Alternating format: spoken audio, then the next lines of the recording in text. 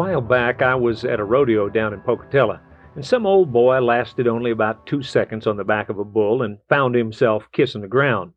The main excitement turned out to be when the pickup men rode up to herd the bull out of the arena. It seems like the big old one-busted horn-brindle Brahma cross had no intention of leaving. They pushed it and led it and shoved it and roped it and chased it and hollered at it, but it wouldn't go near the exit gate. Finally, a steer was brought into the arena. They allowed it to wander around for a moment, attracting the bull's attention. Then the mounted pickup men herded the steer for the gate, and sure enough, the big bull trotted along behind. It reminded me of the old slaughterhouses in a way. Most of them kept a tame old steer around the corrals, just to lead the wild ones to slaughter. Oh, he would trot contentedly through the gates and the fences and the chutes and the ramps where he often went, leading the unsuspecting followers to a date with Tuesday's lunch special.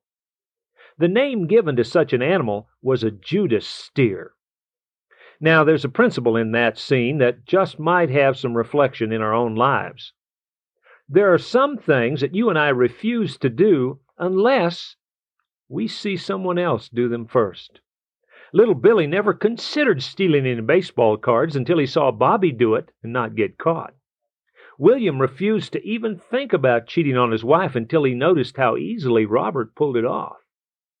Sometimes the Judas steer is awfully easy to follow. The Bible says, "Do not let anyone lead you astray." The problem is not just that we might be led into sin, but also that we will be led away from our commitment to the Lord.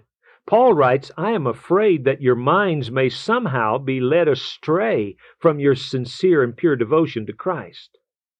The remedy for being led astray is, of course, not to follow men, but rather to follow God's Word. Jesus wrote, "All this I have told you, that you will not go astray." His Word gives us the only true direction for life, and it's a whole lot less risky than following some Judas steer.